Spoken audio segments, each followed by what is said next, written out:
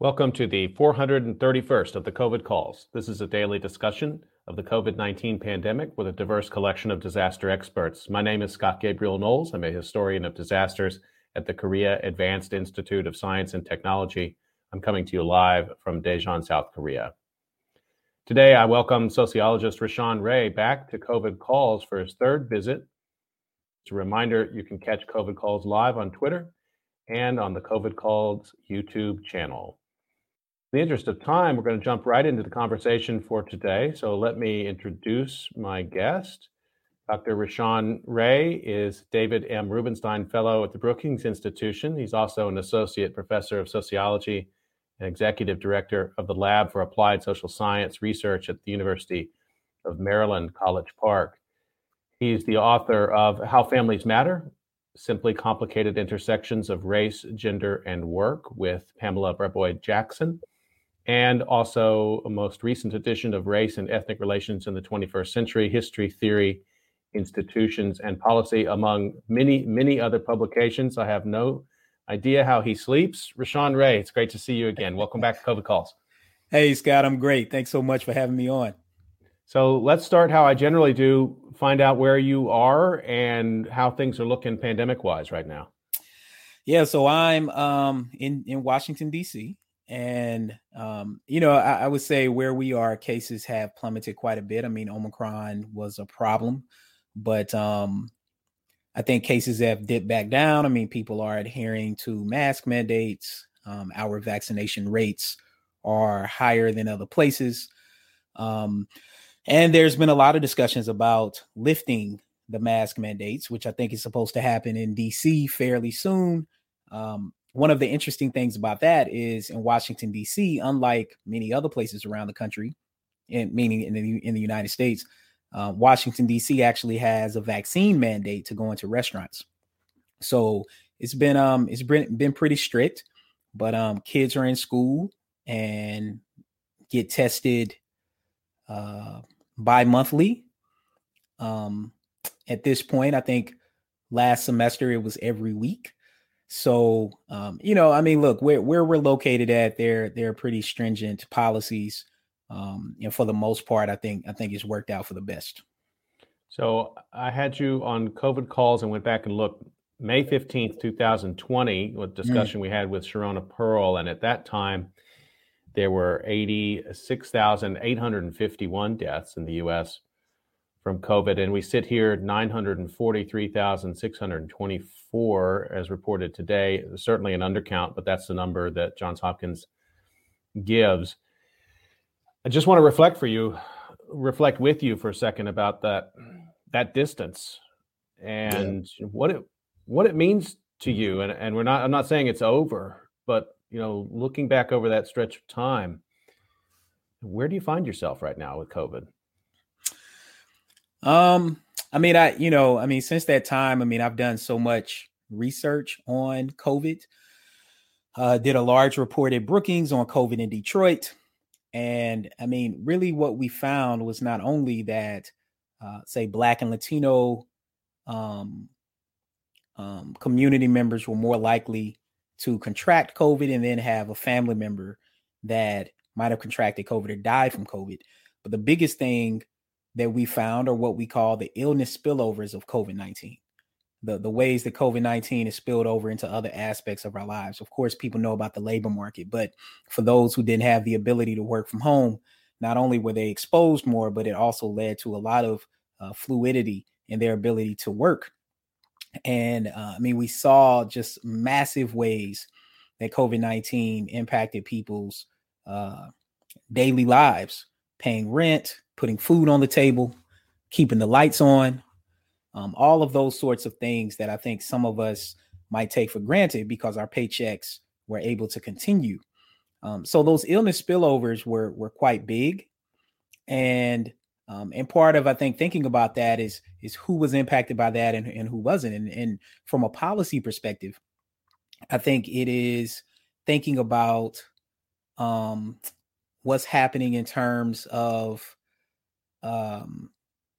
say, the child tax credit, in terms of payment protection program funding, and the various ways that those sort of policies really, really help people and what it means for those policies to be inequitably distributed. So in Detroit, we found that if people had a small business in Detroit compared to out Wayne County and kind of the tri-county area, as they say in Michigan, around Detroit, that people who had small businesses in Detroit were less likely to get PPP funding from the federal government. And of course, those businesses overwhelmingly were predominantly Black businesses that were less likely to get it. And then when they did, they got less money. So that's just a way that inequality persists. I also think about not only the PPP funding, but the way that testing and vaccines were rolled out and the inequities there. And so, you know, I think it's concerning moving forward about where we are as a nation, and in terms of what is happening in the United States, in terms of being prepared for various sorts of disasters or kind of shocks that hit people's lives. You know, it's been such a multifaceted disaster, but just to stick with one part of what you're saying, I mean, under a sort of normal model of common sense, you would think, okay, well, you know, you have these findings, like the interesting ones you were just talking about. So that tees up policy reform. Then now you sort of move that into the legislative process, because we would believe in general that when you find structural inequality in something like emergency management or disaster response, you address it. What's your confidence level that process is working right now? Not that much at all. And the reason why is because, so there was a report that came out of Johns Hopkins a little before the pandemic started, actually, maybe like a year or two before. And it was talking about who was prepared for a pandemic, actually, is what the report was discussing. And it showed that the United States, in terms of healthcare spending and resources, was number one. But when it came to being prepared, well, the United States was actually lower than some countries in Africa, some countries in South America and Central America. And I think for some, that's shocking. I mean, to others who've traveled around the world, maybe not much so. But the point is, if you spend the most in funding, if you have the most in funding and you're spending and you have the most resources, then it seems you should be prepared. But what it speaks to is the ways that the United States of America are inequitable. And the inequality is what it is. Yeah, if you have healthcare and your healthcare is good, I mean, shoot, life can be good. I mean, you can go to the doctor, and it doesn't mean that some of those people didn't die of that large number that you highlighted. But what it did mean is, on average, the people who were most likely to die were the people who were kind of on the margins and the fringes of our healthcare system in terms of having access to healthcare to begin with. And to me, that is one of the saddening things about the United States of America in terms of where we are right now and what that means for the country.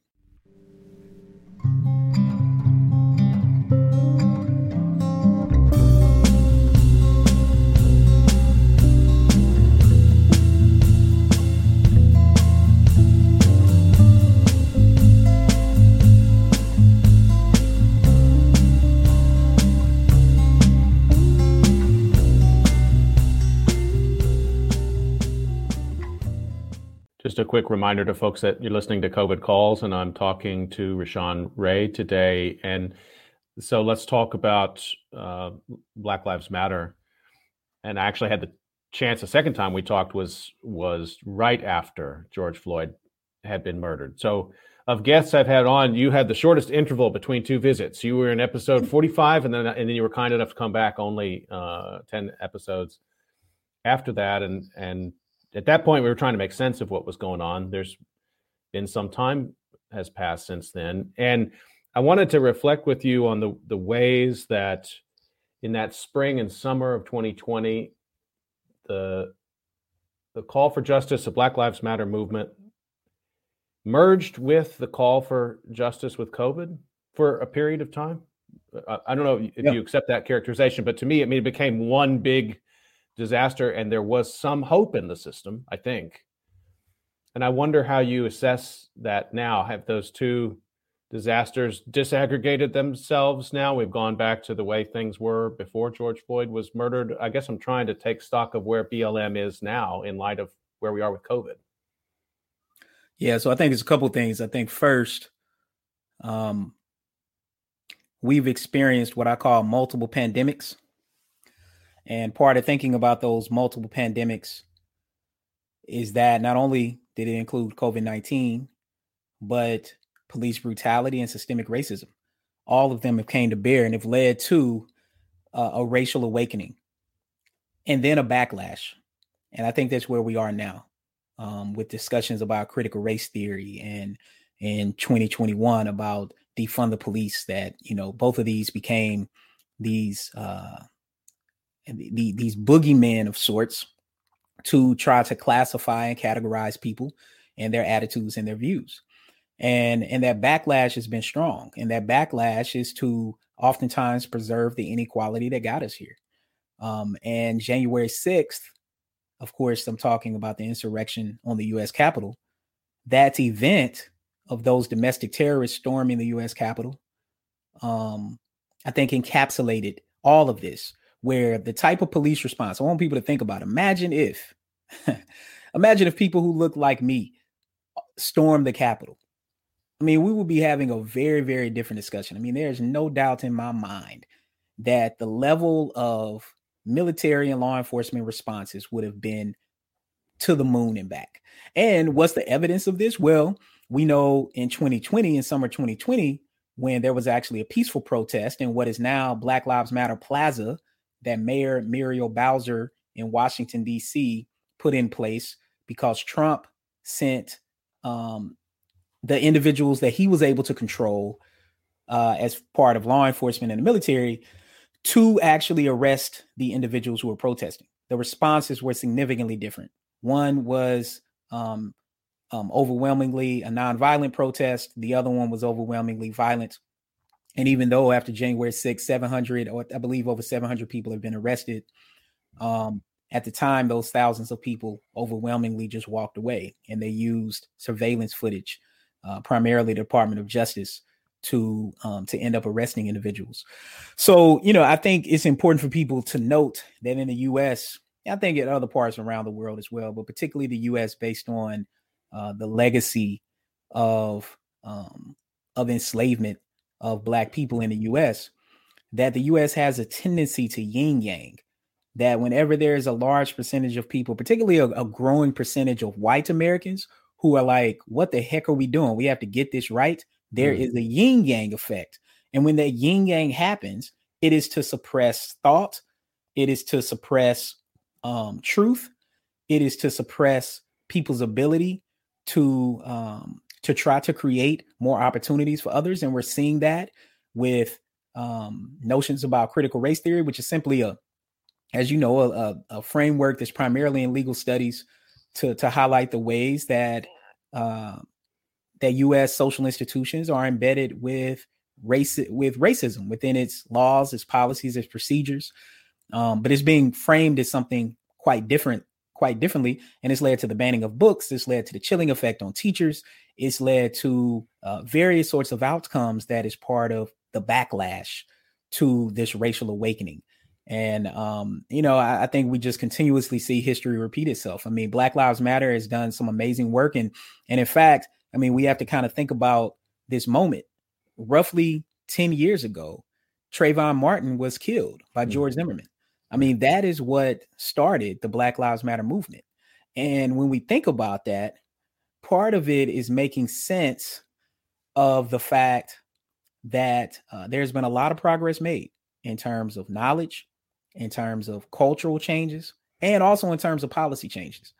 But those changes can be withered away. And I think kind of the nail in the coffin, or one big one on police brutality, would have been the George Floyd Justice and Policing Act that failed in Congress, that the House of Representatives passed twice. Of course, Democrats control the House of Representatives. The Senate is split. And I mean, it never even came up for a vote. And I think that speaks to political polarization in the United States of America. There's this backlash that you're describing, and I really appreciate the way you describe it, which is that when you have a movement that emerges and a large number of white people are marching as well, or taking action in some way, that provokes a particularly strong backlash. Is there silver lining in that, though, that that still the sort of baseline evidence is there that you had a large number of Americans, maybe larger than ever, white Americans, who were trying to, maybe solidarity is too strong, I hope it's not, but they're trying to find common cause and actually get in the fight? I mean, is there still something, because I think about that in the context of COVID too. I mean, the anti-vax and anti-maskers get a lot of airtime, but the reality is still the great majority of Americans have gotten vaccinated, have followed rules, have cared about one another. And I don't want to lose that. I wonder about that other piece with Black Lives Matter. Yeah, I think, yes, I think solidarity is an appropriate word. I'll tell you how I think about it in terms of a hierarchy that might be useful for people. I think solidarity is an appropriate word because I think it's one of the lowest categories that we can be at. Solidarity means that you might sympathize or slightly can empathize, but oftentimes it's just sympathy. But above solidarity, you have allyship. These are people who know that it's important to try to do more. They're just trying to make sense of it. But what I hope that has been built, and I think it has to a certain extent, not just among young people, but I think across the age gradient, are what I call racial equity advocates and brokers, and also what others have called accomplices. Accomplices are individuals who are willing to put their privilege on the line to address racism and discrimination. Racial equity advocates are individuals who know that they can't simply sit around and be silent because their silence is viewed as acceptance, but instead they speak up and speak out when their family members, their friends, their coworkers do or say something racist. And then when you're a racial equity broker, you take it to the next level and you actually broker policies, regulations, rules, laws, and procedures that are racially equitable. And a lot of that means looking at our own neighborhoods. I mean, there are neighborhoods still in the United States that have like restrictive covenants on the books that even if it's not being implemented, it's very de facto. Like take New Brunswick, Georgia, where Ahmaud Arbery was running down the street, young 20-year-old, 20 something running down the street, who was murdered by 3 white men who were tracking him in trucks. I mean, the same thing just happened to a Black delivery person. These neighborhoods, people can change that. There are people, I have to believe, growing up in Atlanta, growing up in Georgia, that there are people in that area who do not by any means think that that was okay. But you know what many of them did? They were silent about it. And what we need is more white people to shift. See, when you're in solidarity, you can be silent. When you're an ally, you can also be silent. When you're an accomplice, when you're an advocate, when you're a broker, you're no longer silent. You speak up. You interrogate what's going on. And I think that shift is happening. And I think there are white people who are trying to figure that out. But that's what we need. The same way that it's going to take men to finally ameliorate patriarchy and hegemonic masculinity, it takes white people to finally deal with racism. And I think whenever we get really, really close, there are these narratives that pop out that just have a way of putting a chilling effect on people who want to speak up and speak out. And oftentimes it's targeting their jobs and those sort of things. So just to bring it back to critical race theory for a second, and how we build a nation of racial advocates, brokers, accomplices, powerful concepts. So that means when the local school board says, yeah, we're going to take Maya Angelou out of the library because we think that might make white children feel bad, or whatever, book of the day has made the list. What kind of action should people be taking? I mean, I guess I'm asking you for your advice in this regard, because I think this is a great example of what you're talking about. You can think that attacks on critical race theory is stupid, reactionary, wrong, and then sort of say, well, that's okay. I'm not in school anymore, and I guess those kids will get that information at some point. It's one of these classic examples where it's like, that's a terrible thing. Okay, now I have a meeting I have to get to. So how do you break through on that? You know what I'm saying? Yeah, I think. So, I mean, I think it's a few things going on. I mean, yeah, I think when it comes to critical race theory, the analysis we've done, one of my colleagues at Brookings, Alexandra Gibbons, we did this analysis of critical race theory legislation. And what we found is overwhelmingly, hardly none of them explicitly mention critical race theory. They've finally been getting around to it, particularly for school systems. But at the state level, they really didn't. What they were doing was they were trying to ban any discussion about racism, diversity, inclusion, belonging, unity. Even discussions about sexism and homophobia were being attacked. And of course, then it led to the banning of books. I think what people have to recognize is how it impacts them. Is that means we're going to have less empathetic and racially equitable people who we're going to work with. It's going to also potentially lead to history repeating itself. And I think part of thinking about that is we continuously see that history repeating itself. And I think what people can do is I think they can think about not only the places where they choose to send their kids to school, but also they could think about, again, how they speak up. And they can also think about the gifts they give. When people give a gift and it's a book, think about the cover next time. Think about what the topic is. Think about if it's actually something that someone would read and then think about how they're being moved. Like, as an example, my 5th grader is reading a book. It's called Rolling Thunder, Hear My Cry. And it's a historical book about, the way that racist society with families. He's really been talking about it. Some people would try to say that's critical race theory. No, it's not. It's just a book about the history in the United States and the way racism played a role in it. And I think it's important for kids to have these kind of conversations and talk about where he's like, yeah, they were trying to tell the black people to go to the back of the bus. And it led to this broad discussion, not just about Rosa Parks and what she did, but about why they were trying to relegate black people to the back of the bus. And then how we have to reinforce, how we have to ensure that doesn't happen again. That's not critical race theory. That is just having a critical conversation about the way that racism is manifested in society. And we are all better for it if we ensure that those types of conversations happen.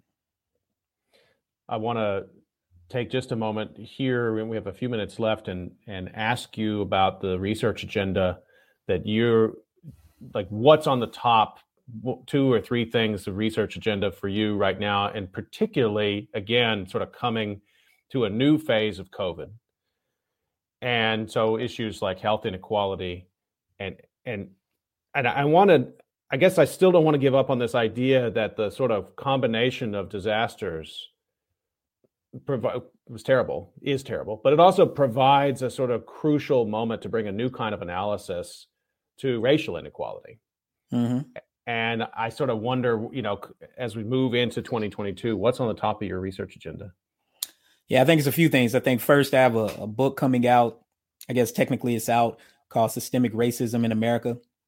And it's an edited volume of scholars that have been invited to the University of Maryland over the past decade, that talk about everything from sociological theory and critical race theory to thinking about education inequality and social change. So that's first on my mind. I think second on my mind is the work that I've been doing on police reform and working on this book to get out about the way that bad apples come from rotten trees and policing, and highlighting the way that the system plays a role in that. And then I think third is some work that I've been collaborating on with some other scholars, looking at really these illness spillovers of police violence that impact health outcomes.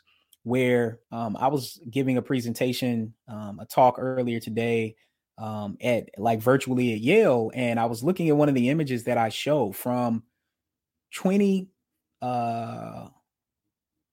it was from 2014, I think. So 8 years ago, of what was happening in Ferguson. And I was looking at that picture and it looked like a war zone. And I was reflecting on that image in light of what I've been seeing about what's happening in Ukraine, which is just gut wrenching to anytime you see people who are being attacked, particularly people who are innocent, who are trying to live their lives. When I put all that together, I'm like, those similar sort of war zones exist in the United States, oftentimes in predominantly Black, low-income communities, so much so that refugees who have came to the U.S. after their areas have been bombed, that have moved to St. Louis and Detroit and other places, have said, I actually want to go back home and live in that war zone because this one is even worse. And I think that speaks to the inequality that exists in the United States that most people never see. They think they know about it and they think they know why it's happening. They think that it's something about the people who live there without understanding that sort of setup. And I want to leave people with this. There's a statement, everyone knows it, crabs in a barrel. Everybody always talks about how the crabs are fighting, how they're doing all this stuff, how they're in the barrel and they get into it. And that's where people throw out these narratives, black on black crime or, infighting among groups. But nobody ever thinks that the barrel is not the crab's natural habitat. Nobody ever thinks to take the crabs out the barrel. Nobody ever thinks to disrupt the barrel. The barrel is the system that is holding them in there, that where it's blinding them, where they can't see beyond that barrel. And we never think about that system. And that's part of what's happening now is people are becoming awoken, in a sense, to the impact of the barrel. And that's what we have to dismantle to allow people to have the ability to do what they need to do. Talking with Rashawn Ray, professor of sociology at the University of Maryland, who also has just been awarded the 2022 Mani L. Bhowmick Award for Public Engagement with Science from the American Association for the Advancement of Science. And congratulations on that. You deserve every honor, my friend. Your work in this time has just been absolutely crucial. I think a North Star for those of us who want to do more than solidarity and be in some of these other more active categories that we were talking about, and we need the work to understand where to go. So thank you for that. You are, man. Look, it's been great collaborating with you. It has been, I mean, the number of days you've continuously done this from all over the world is super impressive.